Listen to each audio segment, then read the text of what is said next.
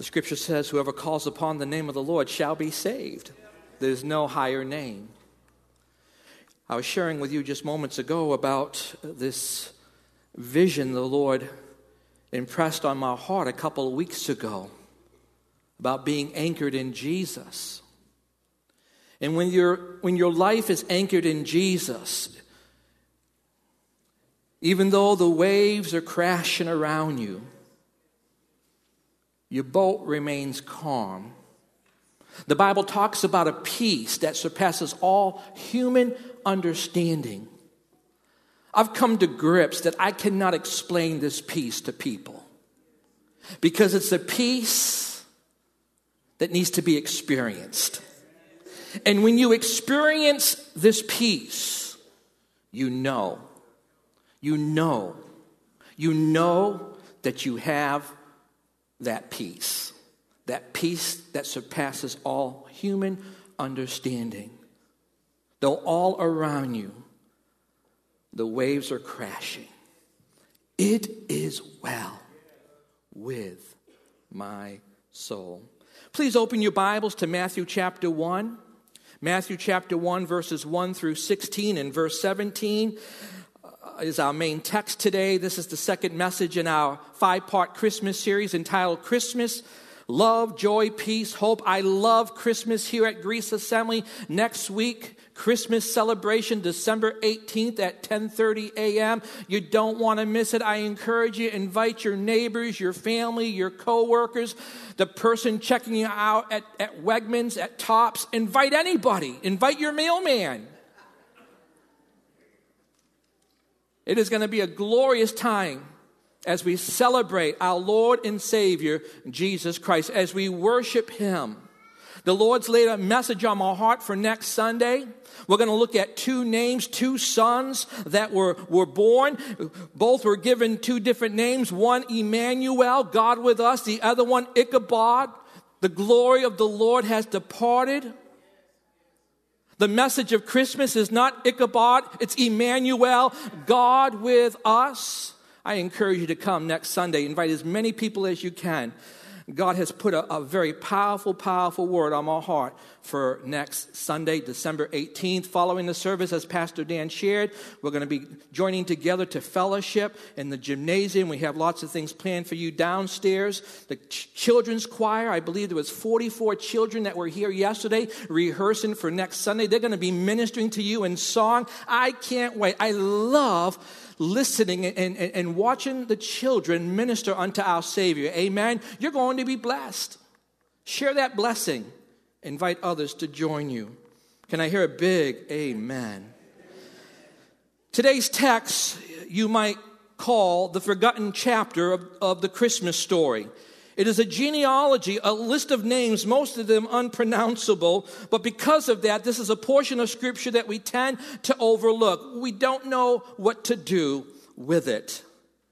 It's not often read in public. For that matter, we don't read it often in private unless we're following one of those read the Bible in a year plan. But even then, if you're like me, we gloss over it. It's just a long list of names, starting with Abraham and ending with Jesus. In between are some names we recognize, like Jacob and Solomon and Jehoshaphat and many more we've never heard of. The structure is simple. So-and-so was the father of so-and-so, who was the father of so-and-so, etc. One name after another, a listing of generations of the Hebrew people from their father Abraham to the Messiah, Jesus Christ. As far as history goes, the list is fascinating. But the Jews of the first century would be quite surprised by our attitude towards the genealogies recorded, especially here in the Gospel of Matthew.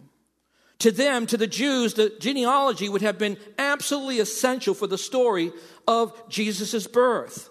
My wife's going to come and she's going to read to us the genealogy of Jesus from the Gospel of Matthew, chapter 1, verses 1 through 16, and verse 17. Good morning, hon. Good morning, church. The book of the genealogy of Jesus Christ, the son of David, the son of Abraham. Abraham begot Isaac. Isaac begot Jacob, and Jacob begot Judah and his brothers. Judah begot Perez and Zerah by Tamar. Perez begot Hezron, and Hezron begot Ram. Ram begot Amminadab. Amminadab begot Nahshon, and Nahshon begot Salmon. Salmon begot Boaz by Rahab. Boaz begot Obed by Ruth. Obed begot Jesse, and Jesse begot David the king. David the king begot Solomon by her who had been the wife of Uriah. Solomon begot Rehoboam. Rehoboam begot Abijah, and Abijah begot Asa. Asa begot Jehoshaphat. Jehoshaphat begot Joram, and Joram begot Uzziah. Uzziah begot Jotham. Jotham begot Ahaz, and Ahaz begot Hezekiah. Hezekiah begot Manasseh. Manasseh begot Amon, and Amon begot Josiah. Josiah begot Jeconiah and his brothers about the time they were carried away to Babylon. And after that they were brought to Babylon. Jeconiah begot Shealtiel, and Shealtiel begot Zerubbabel. Zerubbabel begot Abiad. Abiad begot Eliakim, and Eliakim begot Azor. Azor begot Zadok. Zadok begot Achim, and Achim begot Eliad. Eliad begot Eleazar. Eleazar begot Matan, and Matan begot Jacob. And Jacob begot Joseph, the husband of Mary, of whom was born Jesus, who is also called Christ. So all the generations from Abraham to David are 14 generations. And from David until the captivity in Babylon are 14 generations. And from the captivity in Babylon until the Christ are 14 generations. Thank you, hon. What an inspiring text. Amen. Shalom. Let's go home. Aren't you inspired for the week? There's some amazing eternal truths. Thank you, hon. In the genealogy of Jesus that inspires and strengthens our faith. And I trust today, as we look at this text,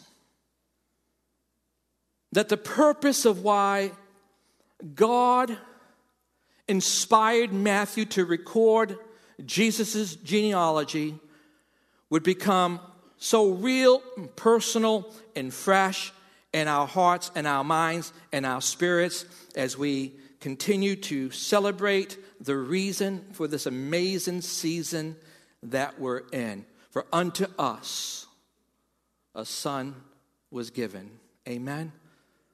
Unto us a son was born. Jesus, our Savior, the Savior of the world. The Jews routinely paid close attention to questions of genealogy. For instance, whenever land was bought or sold, the records of a person's family tree were reviewed to ensure that the land belonging to one tribe was not being sold to members of another tribe. You couldn't just put the money down and take the deed. You just couldn't do that. You also had to prove that your ancestors came from that same tribe. The genealogy was also crucial in determining the priesthood. This was so important. The Old Testament law specified that the priest must come from the tribe of Levi. And so the genealogy was so critically important. The genealogy also helped determine who was in line to the throne. The same principle applies directly to the Christmas story. In Luke's gospel, Luke chapter 2, verses 1 and 3, it says, "And it came to pass in those days that a decree went out from Caesar Augustus that all the world should be registered. So all went to be registered, every one to his own city." This is an important part of the Christmas story, of Christ's story. That meant that each man must return to his hometown, the town from which his family had originally come from. But the only way you could be sure about your family's hometown was to know your genealogy, to know your family tree. And this is why Mary and Joseph had to travel from Nazareth to Bethlehem in the 9th month of her pregnancy. They had to make that long, dangerous journey because Bethlehem was Joseph's hometown, a fact they knew from studying his family tree, studying his genealogy. Why is this important as we celebrate Christ this Christmas season? To a skeptical Jewish reader, no question would be more central in his mind. You see, God had said 1,000 years earlier that the Messiah must come from the line of David. We see this in reading 2 Samuel chapter 7. In the time of Christ, Jesus wasn't the only one claiming to be the Messiah. Other men, imposters, claimed to be Israel's Messiah. And so the genealogy of Christ was critically important in the mind and hearts of the Jews. Who would the people know to believe? One answer, check his genealogy. If he's not from the line of David, forget it. He can't be the Messiah. And so this was critically important. That's why Matthew chapter 1 begins this way, verse 1. The book of the genealogy of Jesus Christ, the son of David, the son of Abraham. It's interesting, David is listed first, even though chronologically Abraham came first in history. And so it begs us to ask the question, why? Because the crucial issue was not, is Jesus a Jew, a son of Abraham, but rather, is he a direct descendant of David? That was so critically important. In order for Jesus to qualify as the Messiah, the Savior of the world, he must be a literal physical descendant of David. His right to the throne is determined by his genealogy, which establishes beyond question that he is indeed a literal descendant of King David. And so the genealogy demonstrates that Jesus had a family history. Think about that here this morning as we prepare to celebrate with our own families Christmas. The genealogy demonstrates, the genealogy of Jesus Christ demonstrates that Jesus had a human family. He had a mother and a father and a history. He's not some fictional character, and that's an important truth. He was a real person born into a real family. Galatians chapter 4, Paul writing to the church in Galatia, he writes in verses 5, 4 through 7, but when the fullness of time had come, God sent forth his son, born of a woman, born under the law, to redeem those who were under the law, that we might receive the adoptions as sons. And because you are sons, God has sent forth the Spirit of his Son into your hearts, crying out, Abba, Father. Therefore, you are no longer slaves, but a son. And if a son, then an heir of God through Christ. Abba, Father. Daddy, God. Wow. We can know and serve a God who is personal. No other religion can claim that they have a God that you can know, that you can walk with, that you can talk to, that you can know on such a personal, deep level. You see, church, the genealogy of Jesus is a chronicle of the grace of Almighty God, of our Heavenly Father. If you study these names and his genealogy in detail, nearly all of them had notable moral failures on their spiritual resumes. For example, Abraham lied about his wife Sarah. Isaac did the same thing. Jacob was a cheater. Judah, a fornicator. David was an adulterer and a murderer, and Solomon a polygamist. Manasseh was the most evil king Israel ever had, and on we could go. This was not a list of saints. Far from it. The best of these men had flaws, and some were so flawed that it's impossible to see their good points. How does this show the grace of God, our Father in heaven? Simply, it shows the grace of God because people like this make up Jesus' family tree. A murderer is on the list. Think about that. Shouts the grace of God. A fornicator is on the list. Shouts the grace of God. An adulterer is on the list. Shouts the grace of God. A liar is on the list. How many liars here today? Don't have to raise your hand. It shouts the grace of God. A deceiver is on the list. Shouts the grace of God. Christmas is not simply about a birth, but about a coming. A coming. God had planned for the arrival of his son before he even created the earth. We see this in the scriptures. One example is found in 1 Peter chapter 1, verse 20.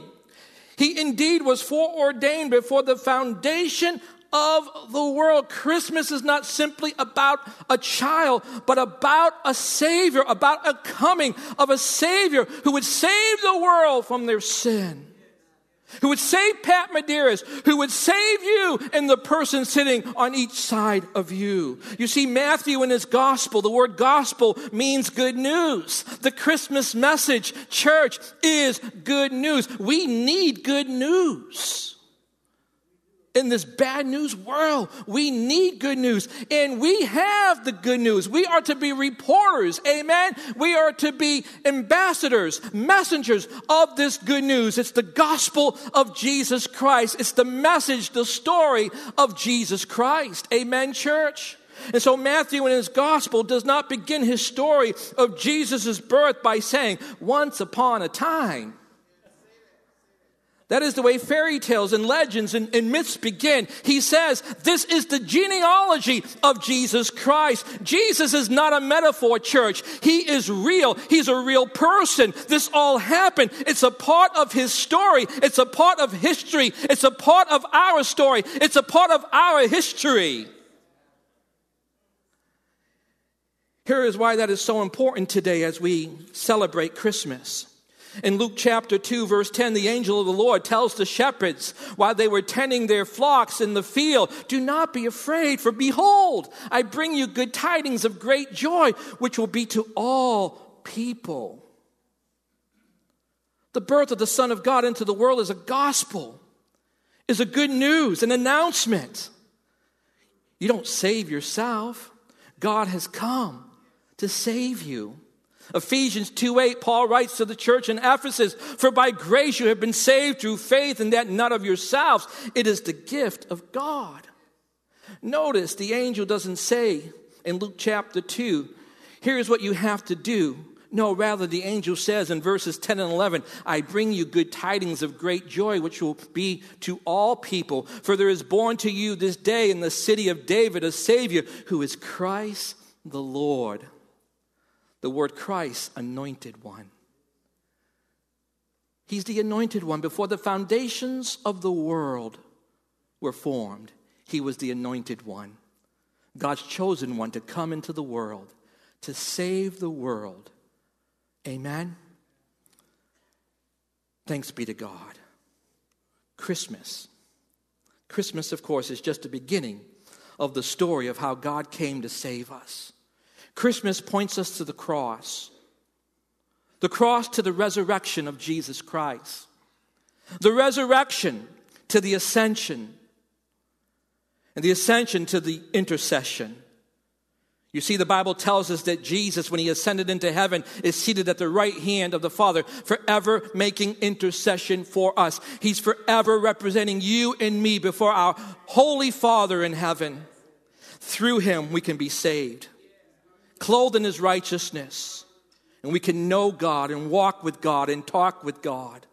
Amazing grace, how sweet the sound that saved a wretch like me. Christmas points to the cross where Christ died for you, to the resurrection where Christ rose for you, the resurrection to the ascension, and the ascension to the intercession where he intercedes for you and me.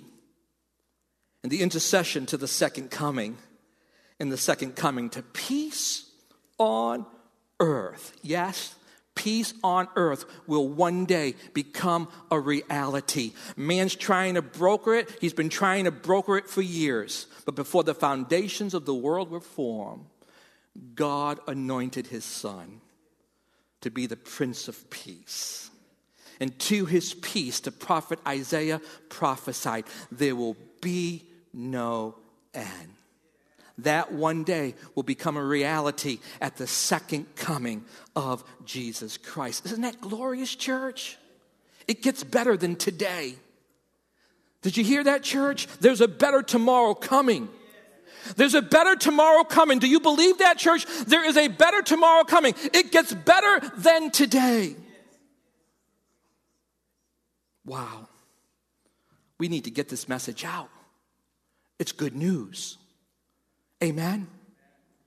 Joining the angel was a host of angels praising God and saying in Luke 2:14, "Glory to God in the highest, and on earth peace, goodwill toward men." 700 years before Christ's first coming, Isaiah prophesied about it. Isaiah 9 verses 6 and 7, a very familiar passage during the Christmas season. "For unto us a child is born, unto us a son is given, and the government will be upon his shoulder, and his name will be called Wonderful Counselor, Mighty God, Everlasting Father, Prince of Peace. Of the increase of his government and peace, there will be no end."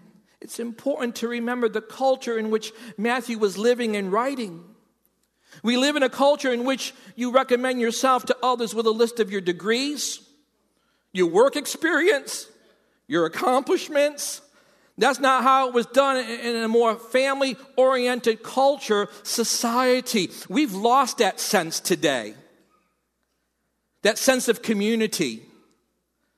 Matthew 1 is a genealogy, but it was also a resume. You see, in those times, it was your family, your pedigree and clan, the people you were connected to that constituted your resume.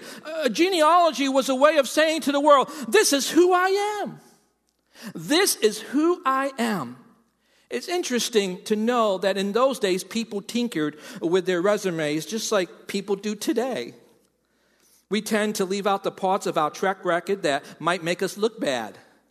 And so we kind of pad, we fluff our resume. People in the ancient times did that as well.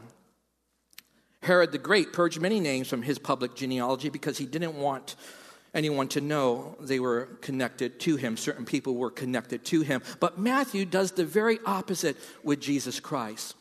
This genealogy is shocking. Unlike other ancient genealogies, it begins with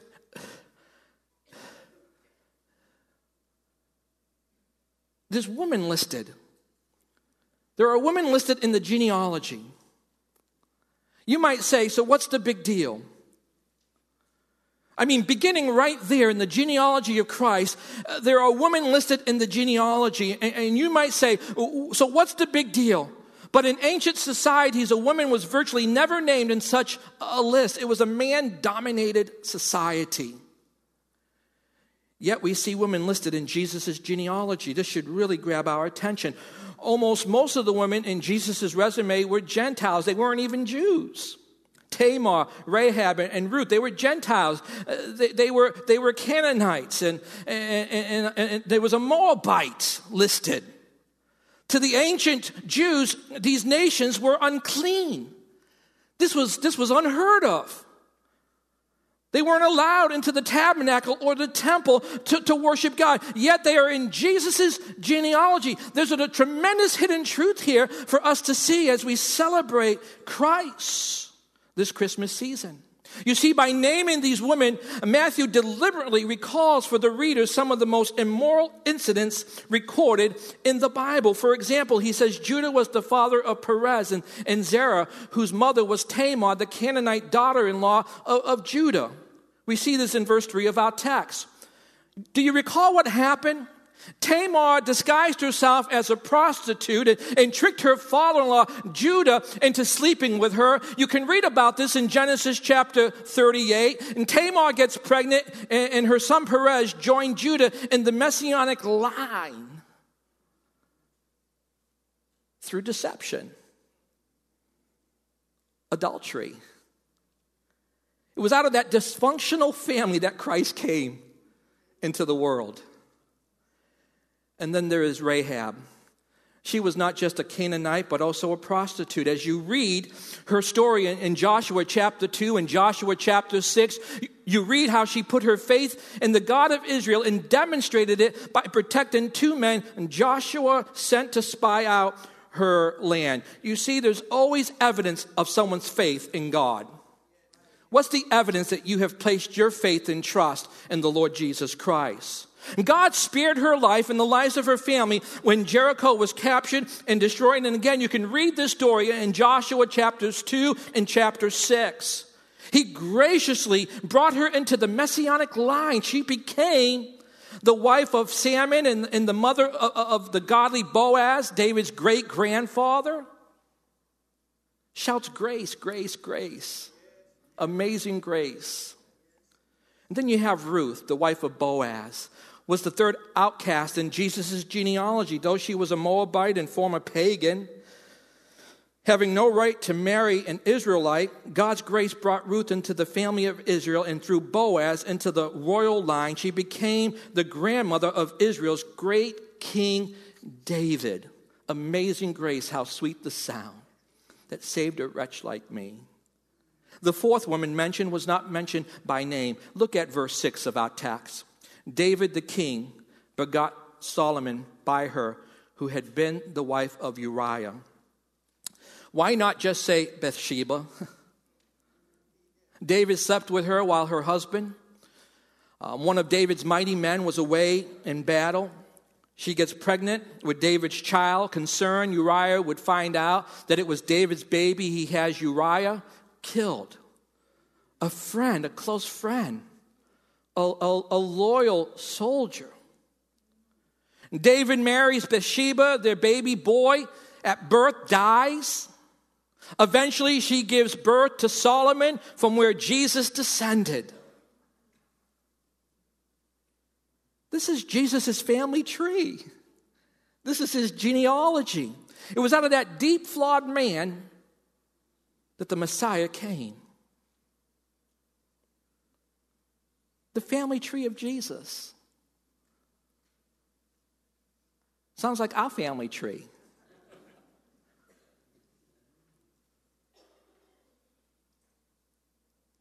Before Christ. The law of Moses excluded these kinds of people from the presence of God. And yet they are all publicly acknowledged as the ancestors of Jesus Christ. What does this mean to us over 2,000 years later? First, it shows us that people who are excluded by culture, excluded by respectable society, and even excluded by the law of Moses can be brought into Jesus' family. It doesn't matter your pedigree. It doesn't matter what you've done. You see, if you repent and believe in Jesus Christ, the grace of Jesus Christ can cover your sin and unite you with himself. This is a miracle of grace. Christmas is about a miracle. The miracle of God's grace, God's presence coming into the world and becoming personal with you and me. Isn't that beautiful, church? In ancient times, there was a concept of ceremonial cleanness. Ceremonial cleanness. If you wanted to stay holy, if you wanted to stay respectable, you had to avoid contact with the unholy people. Well, we're looking at 4 unholy people in Jesus' family tree who became a part of his genealogy. The unholiness was considered to be contagious. And so you had to stay separate. If you wanted to stay holy or respectable, you had to avoid contact with the unholy. The moment you came in contact, and Pastor Ken, you've been made holy because of what Jesus Christ has done. But let's just say he's one of the unholy ones. And I touch him. Nobody. I would be excommunicated from my family. I would be an outcast. No one would come close to me because they all would believe that now I have been made unholy. His unholy state was contagious. And I caught his unholiness, his disease of unholiness, because I touched him. It was forbidden. The Jews could not touch those who were unclean. But Jesus turns that all around. Church, over 2,000 years ago, Jesus turned that all around. In Matthew chapter 8, Jesus encounters a man with leprosy. Someone with leprosy was removed from their family, from their community. There could be no contact with somebody who had this horrible disease. It was a picture of sin, of our unrighteousness. It was a dreaded disease back in Jesus' day. If the man was removed, the wife couldn't even kiss him goodbye for fear that she too would become afflicted with leprosy. But here in the Gospel of Matthew, chapter 8, verses 1 through 3, we read, when Jesus came, I love this portion of Scripture. When Jesus came down from the mountainside, large crowds followed him. A man with leprosy came and knelt before him and said, Lord, if you are willing, you can make me clean. And Jesus reached out. I love this. Jesus reached out his hand and touched the man. Jesus reached out, church. Jesus reached out and touched the man. I am willing, he said. Be clean. Immediately, the Bible says, immediately he was cleansed of his leprosy. There's a powerful truth here that we don't want to miss. Jesus' holiness, Jesus' goodness cannot be contaminated by contact with us. Let me say that again. Jesus' holiness, Jesus' goodness cannot be contaminated by contact with us. Rather, his holiness infects us by our contact with him. Amen, church? Amazing grace, how sweet the sound that saved a wretch like me. A holy God left a holy throne, a holy heaven, and entered an unholy world to touch an unholy you and an unholy me. Wow. And our unholiness did not contaminate him. But when our unholiness encountered his holiness, amen, radically changed us. Wow. Amazing grace. How sweet the sound. The Christmas message invites us to come to Jesus. Regardless of who you are and what you've done in Jesus Christ, prostitute and king. Think about this. Prostitute and king. We see this in his genealogy. Prostitute and king. Male and female. Jew and Gentile. Moral and immoral. All sit down as equals. Equally sinful. Equally lost. Equally accepted and loved by God. Let's praise him, church. He's worthy to be praised. Jesus' genealogy tells us that God is not ashamed of us. Here's another thing we learn from the genealogy of Jesus. It reminds us that the promise of the Messiah took generations to come to be fulfilled. God said to Abraham in Genesis chapter 12, verse 3, that all the peoples of the earth would be blessed through his descendants. Actually, it was even before that in Genesis 3:15 that God himself prophesied that one would come who would crush the head of Satan and defeat evil. Jesus was speaking of God was speaking of his son. Before the foundations of the world were formed, he anointed his son to be the one who would crush Satan's head and defeat evil. But it was centuries, millennia, before the angel came to Mary and told her about the child she was to bear.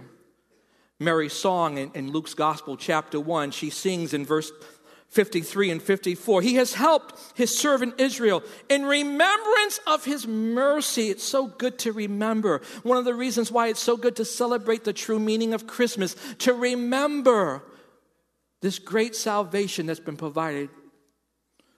How God left heaven and came to us. We didn't come to him. He came to us. We didn't seek him out. He came and sought us out. Amen. He has helped his servant Israel in remembrance of his mercy as he spoke to our fathers, to Abraham and to his seed forever. The promise was a long time coming, church.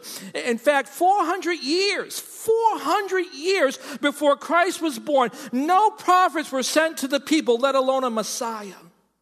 Maybe you feel like you're in a long drought. You're not hearing God's voice. It was 400 years before Christ was born. No prophets were sent to the people, let alone a Messiah. It looked like God had forgotten them. No one was coming. It seemed in the natural, but then he came. Then he came. You cannot judge God by your calendar. God may appear to be slow, but he never forgets his promises, church. God's grace never operates on our time frame, on a schedule we consider reasonable. God, this is a reasonable schedule. I think it would be really good, God, if you just followed my schedule, my plan. He does not follow our agenda, church, or our schedules. But be assured, he is working, even when you're in that season where you can't hear him, that you feel like he's not speaking, that he's not doing anything, that he's not working. Be assured, he is working. And the plan that he has for your life, he is working on that plan. Amen? Perfectly in heaven. And in his time, his plan, his perfect plan, will unfold for your life. So Christmas means that. Though things may seem to be moving slow and it may seem that God has forgotten you, but right now he is in the process of arranging all that will fulfill his great promises. Finally, we learn from the genealogies that Jesus is the ultimate rest. At the end of the genealogy, Matthew makes much of the numbers of the generations. In Matthew chapter 1, our text, verse 17, he says that there were 14 generations. 14 generations from Abraham to David. 14 generations from David to the exile in Babylon. And 14 from the exile to Christ. So there have been 6 sevenths of generations. And that makes Jesus the beginning of the seventh. What is that about? In the Bible, the number 7 is highly significant because, as Genesis tells us, God rested from his created work on the 7th day. The Sabbath day, 1 day in 7, is the day of rest. However, the Sabbath 7th symbolism goes even further. In the Mosaic Law, every 7 years, the farmer was to let the land rest to give it a chance to replenish its nutrients. And so the 7th year represented rest. Finally, we're told in Leviticus chapter 25 that the last year of the 7th period of 7 years, the 49th year, are you following all of that, church? Was to be a year of Jubilee. A year of Jubilee. Let me say that again. A year of Jubilee. In that year of Jubilee, all the slaves were to be freed and all debts were to be forgiven. How many want a year of Jubilee right now? How many have credit card debt? Don't raise your hands.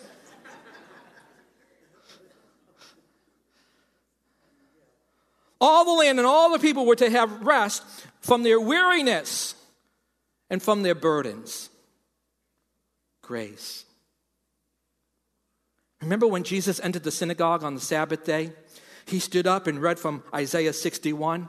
Luke records how he found the place where it was written, "The Spirit of the Lord is upon me because he has anointed me to preach the gospel to the poor. He has sent me to heal the brokenhearted, to proclaim liberty to the captives and recovery of sight to the blind, to set at liberty those who are oppressed, to proclaim the acceptable year of the Lord." The acceptable year of the Lord is a reference to the year of Jubilee when all the slaves were to be freed and all debts were to be forgiven. All the land and all the people were to have rest from their weariness and from their burdens. You see, church, the Christmas message is a message about rest, true rest. The 7th 7, the Sabbath of Sabbaths, was a foretaste of the true rest that will come to us only through Jesus Christ. Jesus gives this wonderful invitation to us in Matthew chapter 11, verses 28 through 30. Come to me. Come to me, all you who labor and are heavy laden, and I will give you rest. Take my yoke upon you and learn from me, for I am gentle and lowly in heart, and you will find rest for your souls. For my yoke is easy and my burden is light. The imagery of this invitation was well known in those days. The farmer would design a yoke for 2 oxen to be yoked together to plow the field together. It was designed especially for the lead ox, There was a lead ox amongst the two ox. And so it was designed, the yoke was designed especially for the lead ox who would carry the greater weight, and in a way for the smaller ox to follow the lead ox. It's a great picture. I love this picture. Jesus is saying, I've come to carry the greater weight of your sin. I've come to carry the greater weight of your sin. Let me be the lead ox of your life. Trust me, come to me, and enjoy the rest I have come to provide you through my death and my resurrection. This invitation was very welcoming. The people were beaten down. The people that Jesus gave this invitation to, they were beaten down and weary, knowing it was impossible to keep all the laws. It was impossible to keep the 10 Commandments. The Bible says you break one, you break them all. But the religious people of Jesus' day added hundreds of more laws that they had to keep. Can you imagine? And the moment you broke one of those laws, you broke them all. You were out of the grace of God. You were condemned. Can you imagine this pressure to live and lead a perfect life and never to mess up or fail or sin? Can you imagine the guilt, the condemnation that they lived with 24/7? You see, that's the guilt and the weight and the condemnation that religion puts on people. Religion says you got to do this, you got to do this, you got to do this, you got to do this to be right with God. That's why people are leaving religious institutions, because they've discovered that there's just no way. And so if I'm going to live with all this guilt and condemnation, I might as well not even bother with faith. I might as well just do my own thing. And maybe you're here today and you feel that way. This is a welcoming invitation to you. Amen? They lived in constant guilt and condemnation, never measuring up, never being good enough. They didn't feel loved by God. They had no joy. They had no peace. They had no hope. And maybe that's how you feel today. My prayer today is that we will all understand that Jesus Christ was not born once upon a time, but really broke into time and space. That he has accomplished what you and I could not. He has saved us from our sins so that prostitute and king could sit together at his table, his banqueting table in heaven. If you believe that, even now you can begin to taste the rest that Jesus gives. Christmas is not once upon a time. A story happened that shows us how we should live better lives. No, not at all. Jesus broke into the world to save us. Christ, the Savior, is born. As I conclude, the genealogy of Jesus reveals 7 things. And we can add to this list. This is not an exhaustive list. But through the genealogy of Jesus, we see these 7 things. Number 1, God is full of love and grace. For God so loved the world that he gave, that he sent his one and only Son. Number 2, salvation is for everyone. Whoever calls upon the name of the Lord shall be saved. Whoever. Number 3, no one is beyond the gospel's reach. No one. No matter what you've done, you're not beyond the gospel's reach. Number 4, you're not a hopeless case. Oh, how many conversations do I have with people? There's no hope, Pastor. I am a hopeless case. Pastor, why do you even bother meeting with me? Don't even pray for me, Pastor. I am a hopeless case. Church, according to the genealogy of Jesus, you're not a hopeless case. Amen? Number 5, God keeps his promises and can be trusted. He might not be working on your timetable the way you want him to, but be assured he is working for you.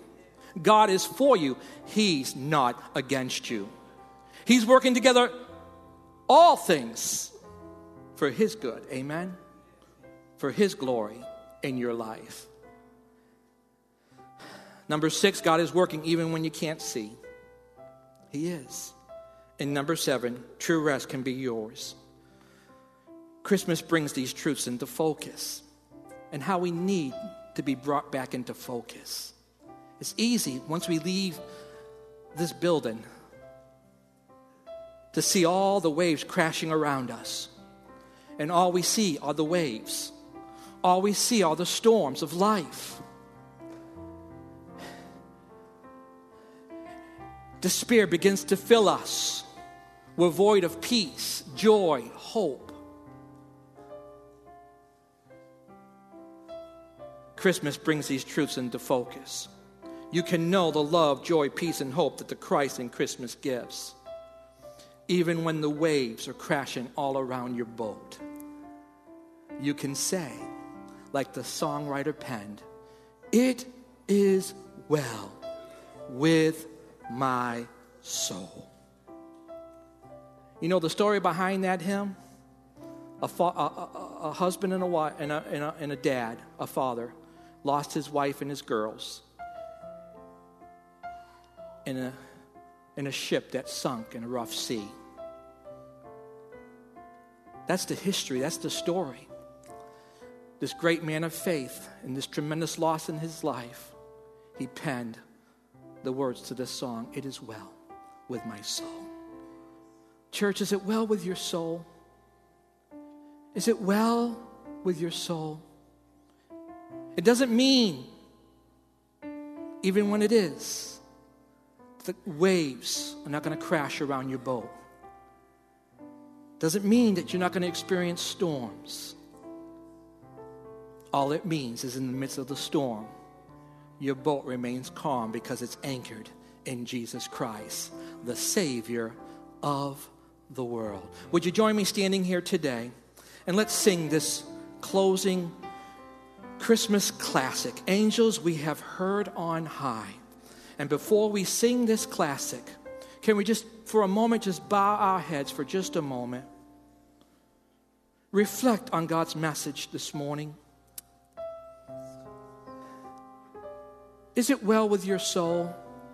Can you say, yes, it is well with your soul? If you're here today and you can't say, it is well with your soul, you want to leave here saying with all assurance, by faith in Jesus Christ, it is well with my soul. Would you raise your hand here today? Just raise it up. Is there anyone here today that would just raise their hand and say, yes, thank you, thank you. Others here today, just raise your hand. Thank you. Others here today, thank you. Thank you, sir. As we sing this song, "Angels We Have Heard on High," I invite you to call on the name of the Lord. The Bible promises you shall be saved. Your soul will be anchored in Jesus Christ. At the close of the service, those of you who have raised your hands, the pastors are going to hang here. If you would like to come and just have prayer, and they would love to pray with you. They would love to encourage you. We'd love to bless you with a Bible as well.